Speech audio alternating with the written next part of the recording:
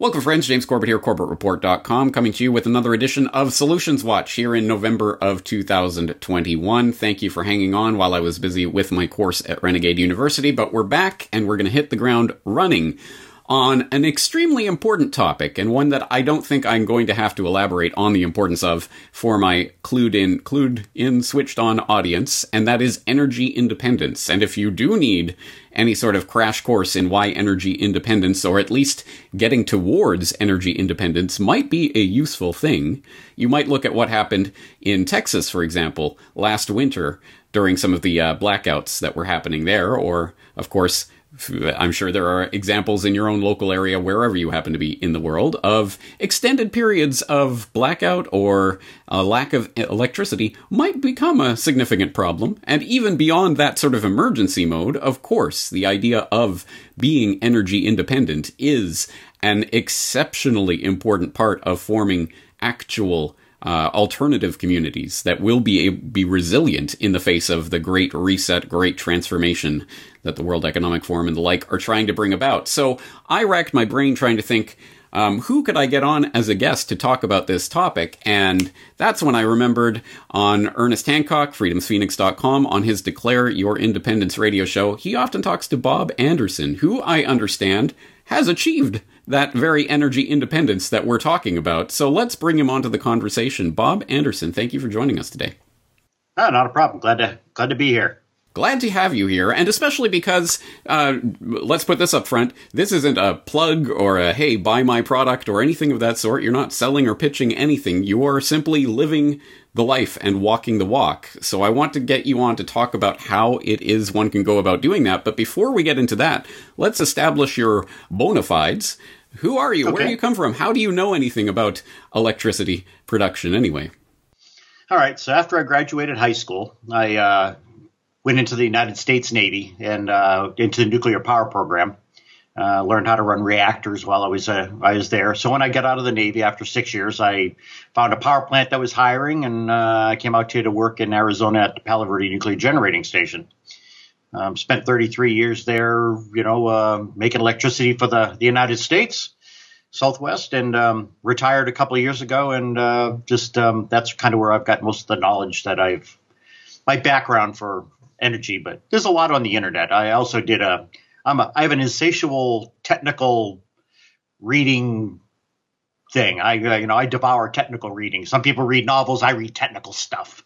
And so I learned a lot off the internet. There's a wealth of knowledge if you want to go look on how to basically do, it's residential wiring and electrical production. So, I mean, you're not talking really convoluted or hard to understand, high voltage kind of stuff. So it's a battery and an inverter that makes house current. And there's a lot of information out there. People want to learn about it. Excellent. Great. Well, I want to have you on specifically to talk about your experience doing this, because you're someone who's obviously walking the walk and talking the talk.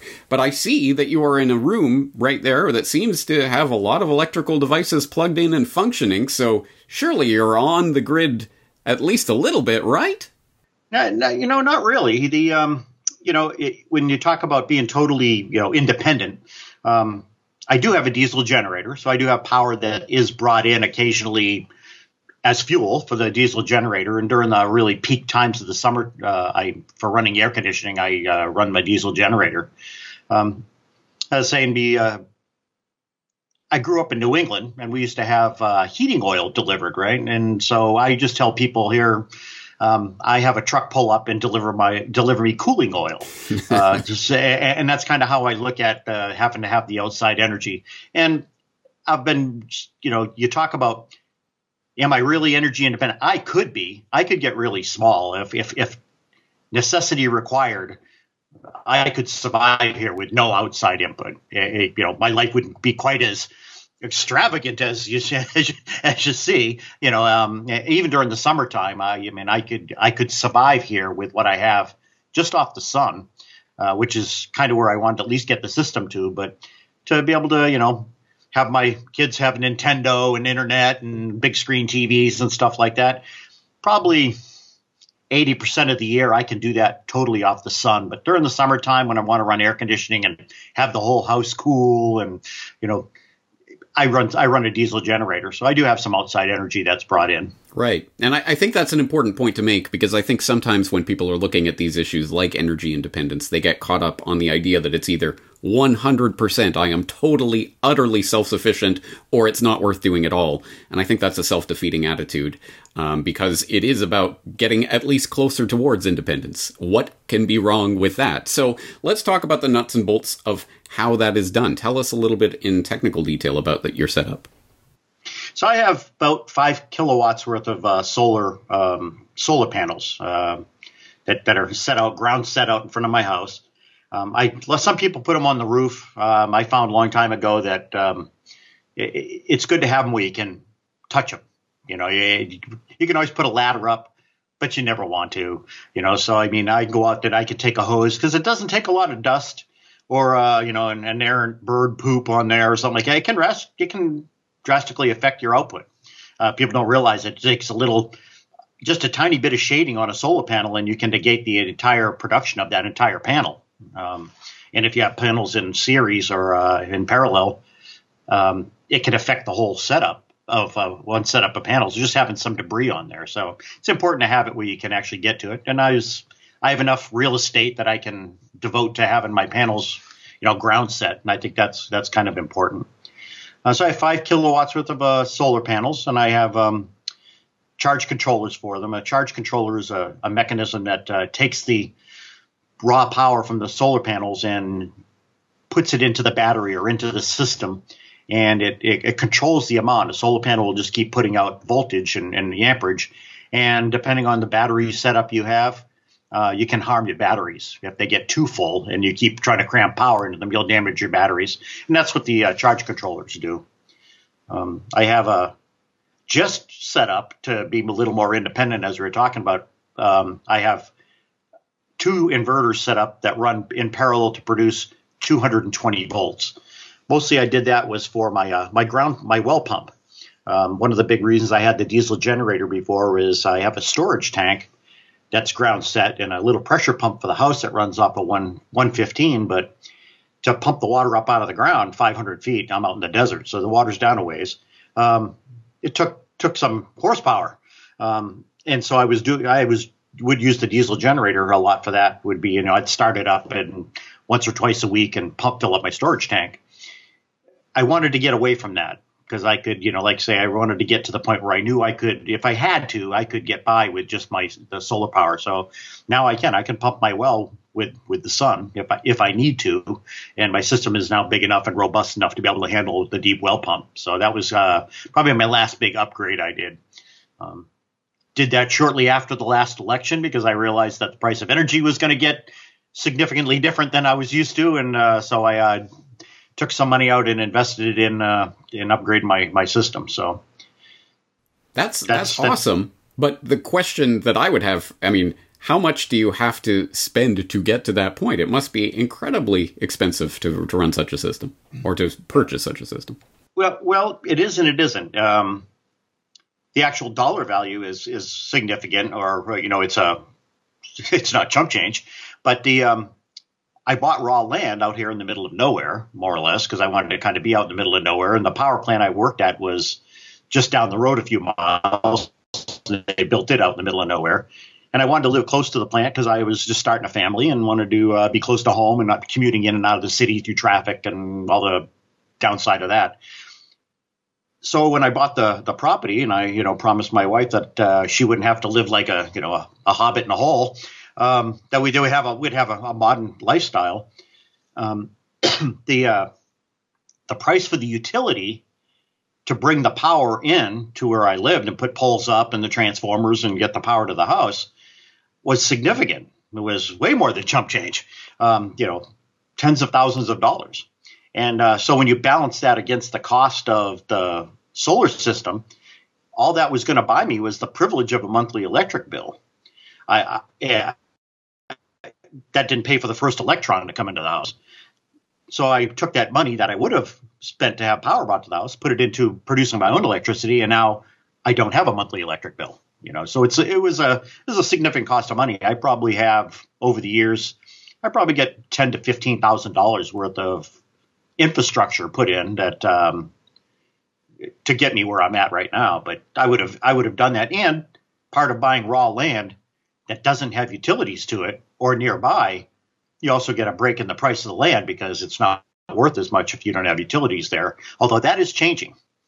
I'm noticing more and more people out here where I'm at are moving out to get away from the city, and they're really gearing themselves a lot more towards this level of self-sufficiency because I believe that, they can read the writing on the wall that that's going to be probably important sometime in the not too distant future. Oh, I think so. Yeah, the urban exodus is happening now. And lo and behold, all that gaslighting that we've had over the last decade or two of, these crazy preppers trying to get prepared for the end of the world. Oh, look at them, is now turning around on the people who were slinging that propaganda.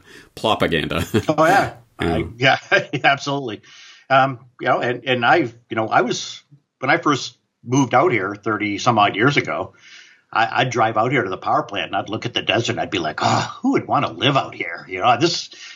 Ugh. Once I moved out here, you couldn't drag me back into the city. It is so nice out here. I have all kinds of wildlife out back. My nearest neighbors are far enough away that we don't bother each other no matter how loud our music was playing or, what we're doing around the house. I'm pretty much free to do what I need to do on the property to, get by and do my thing. I have a garden and my aquaponics set up and all those kind of things that I wouldn't be able to do if I lived in the city. And I think more and more people are realizing that, having this, 16th of an acre lot with enough grass that you can put a putting green in and a swimming pool in the backyard and your neighbors are like right there. It's really not a very fulfilling life. Everybody, I go into the city more and more, and when I'm in there, I'm just going, I am so glad I'm not part of this rat race anymore. It's bad for your health. Just the stress of being in the city, not even anything's happening, but just being in that tense environment is just, it's not healthy for you. And one of the biggest things I discovered when we moved out here, how much you can appreciate quiet. Even when you're sitting in the city and you think it's quiet, it's not. But out here, it's quiet. And you hear people talk about that quiet was deafening. That's what it's like. And you can really appreciate actually having quiet. Well, on the price note, I've noted, I've talked to Ernie a bunch about this over the last several months. I'm not only talking about his future property and what he's going to do with it, but also rigging out the Love Bus so that it had solar and everything going for it. He was constantly talking about how prices for batteries and other such things have dropped dramatically over the last few years. Can you speak to that? Oh, absolutely. Well, when I first started putting my system together, solar was going for about $4 or better a watt. So my original system was actually fairly small, and we grew as my family grew. Price now, you can really find it for less than sub $1 a watt, down in the 70 to 80 cents a watt, I think. And if they have like seconds on the panels, and I think you get those down actually around 40 cents a watt. So, by a factor of, 10% you've had, or 100%, you've had the price of panels come down over the course of, 20 years. Batteries also, technology has changed. My first couple of systems were set up with lead acid batteries, deep cycle lead acid batteries, because that was the best technology at the time. At best, you can get, I hit my batteries pretty hard. At best, I'd get is about 4 to 5 years, and I'd be having to replace them. Again, not something that if you're going into the idea that maybe batteries might be really difficult to get sometime in the future, that's not necessarily a good system. Then after that, I got some nickel iron batteries, and they're like forever batteries. You still have to do some maintenance on them. The battery doesn't wear out; the electrolyte wears out, and it basically absorbs carbon from the atmosphere, turns to carbonic acid. It's a base battery, an acid battery. So as acid builds up in it, it basically neutralizes the electrolyte, and you have to replace the electrolyte. But the physical battery part, unlike a lead acid battery, really doesn't degrade. Actually, that's what goes wrong at lead acid batteries. The plates actually degrade to the point that you can't use them anymore. And they were, and those batteries lasted me many, many, many years. I was getting to the point where I needed to do an electrolyte change out, and now we have the lithium iron phosphate batteries that are basically sweeping the market right now. I'm sure there'll be something 5 years from now that'll be even better than that. But those batteries, depending on how hard you abuse them or use them, they'll last 10, 15 years or better. And so getting on in age, I decided I no longer wanted to be climbing up and down into my batteries. I keep them in a hole in the ground. I got a kind of like a little basement under a shed that I have where all my electrical equipment is, because I don't have it all in the house. I keep it separate. I didn't want to have to crawl down in that hole anymore, dragging gallons of distilled water down there to do maintenance on my batteries. And so I bought a setup of lithium iron phosphate batteries, and hopefully they're going to do me till the point that I no longer have to worry about it. Yeah. it'll be someone else's problem. Yeah. By then. Yeah, exactly. But yeah, so the technology is getting better and better, cheaper and cheaper, Absolutely. lasting longer and longer. So there are a lot of reasons to be interested in this space right now. But as you say, I mean, lots of people are fleeing to the countryside and taking up residence in places with a little bit more room and breathing space. But there are still a lot of people who are trapped in more or less urban environments. Even myself, I'm in a urban environment in a rural area, so not far from the countryside, but physically in a little plot of land with a small house. And I am not technologically inclined in that manner, so I know very little about this, and I'm sure there are people in the audience who are in a similar situation, want to start dipping their toes into this, but don't know where to start or how to start. What would you recommend for people like myself? Well, a lot of early on reading about it, there were people that would do is they dedicate like one room of their house, like say your studio where you're at right now, they'd separate that circuit out of the house. And they would try to just take that one room off grid.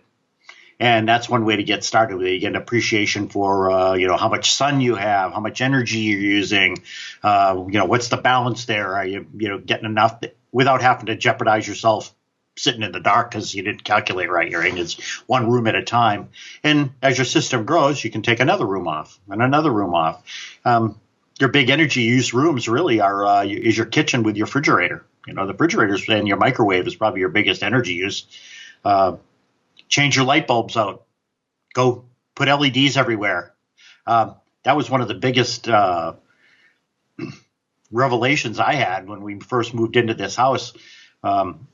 We had all these incandescent can lights all throughout the house, and I could put an ammeter on my incoming power.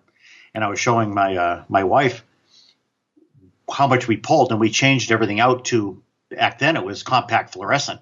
And the compact fluorescent, it was like a sea change of the amount of power we were using. It was a step. Same then, once we got rid of the compact fluorescence and went to LEDs, it was even another step magnitude of less power consumption. And really it is one of the things you need to understand the most about alternate power is a watt is better saved than trying to generate it. It's much easier to save a watt than make a watt. And so do everything you can to cut down your use, and then try to take one room off the grid. Find the breaker panel where the wire is, and open the breaker, take the wire off, and run it to a little sub panel that you have, and that you're going to just run that off a small inverter and get a little small battery bank and start playing with it. Read. You can't read enough material about doing that, and the more you do it and the more you read about it, it'll get under your skin. One room won't be enough. Pretty soon it'll be, well, I can do the bathroom too. I'm not in there that much. And then it'll be if I can get the living room with the TV in it, then I can be up all night watching TV and not have to, and then slowly but surely you work your house off grid. That's probably the easiest thing I would try to do.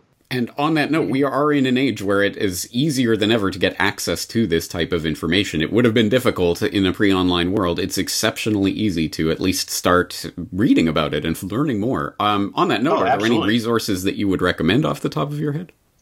I started, there was an online magazine called Home Power magazine, and I that kind of got me started. And then after that, I was just doing mostly on different equipment. When I wanted to go buy my inverters, I would go to go to Google, type in inverters, and you'll get every company in the world out there trying to hawk their wares to you.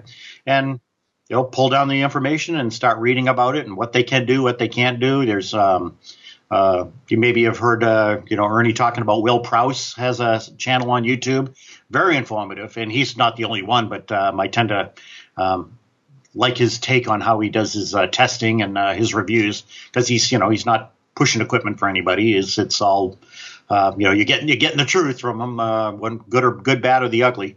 So there's a lot of people like that out there that at least as long as the internet is still free and flowing for the most part, go get the information. Yeah. And on that note, don't go to Google. Yeah. There are better search engines to use. But yeah, absolutely. Start triangulating the information. Yeah. And I downloaded a lot of the information. I have a little reservoir of information that I've pulled down and I keep on my computer just in case the day comes when you can't find it anymore. Exactly. Save the info. Yeah. The memory hole is real. So, absolutely, such important advice, such simple advice, but start reading and start casting about. There are people doing tutorials and guides and things, and some people will be trying to hawk and sell you wares, so be aware of that, but other people will be more independent. That's why I had you on today. You're not selling anything. You don't have anything to promote. You're a happily retired man. So you don't need to be selling this to anyone, but it is something that can be done. And on that note, you've been doing this and working towards this for a number of years now. Have you seen a growth in this space and in the interest for this type of energy independence? Oh, absolutely. As I talked earlier, I live pretty rural out here, and more and more you're seeing the land prices going up, and urban flight. There are people who want to get out of the cities. It's becoming very untenable to be there. Like I talked earlier, it's just, I think they're realizing it's bad for your health. Their children are raised better rurally than they are urban. You can have your garden, just look what they're talking about with the shortages we're seeing, and people think it's going to get a lot worse, and so do I. Just being able to feed yourself is going to become very important, I think, or at least be able to have healthy food. And you can't do that living in the city. You have to be out in the country. We at least have enough property to be able to, put a small garden in, and those kind of things. Have chickens. You're like chickens. Those kind of things you can actually have out in the country where you can't do that in the city. And I think more and more people are realizing how important it is to be able to live that life and how much healthier it is. Yeah. Absolutely. Well, excellent. And this is one step along that path. And it's good to have examples like yourself out there of people who aren't just talking about it, but who are actually doing it. So I appreciate that. And I always appreciate your input when you're on with Ernie on the Declare Your Independence radio show. So I think we're going to leave it there for today. This is just a dip our toes in the water kind of conversation, but hopefully we can have you on in the future to talk in more detail about some of the technical details here. So thank you very much for sharing your knowledge here today, Bob. Absolutely. I enjoyed it. Anytime you want a little input or something, let me know. I'll be more than happy to share. All right. Thank you.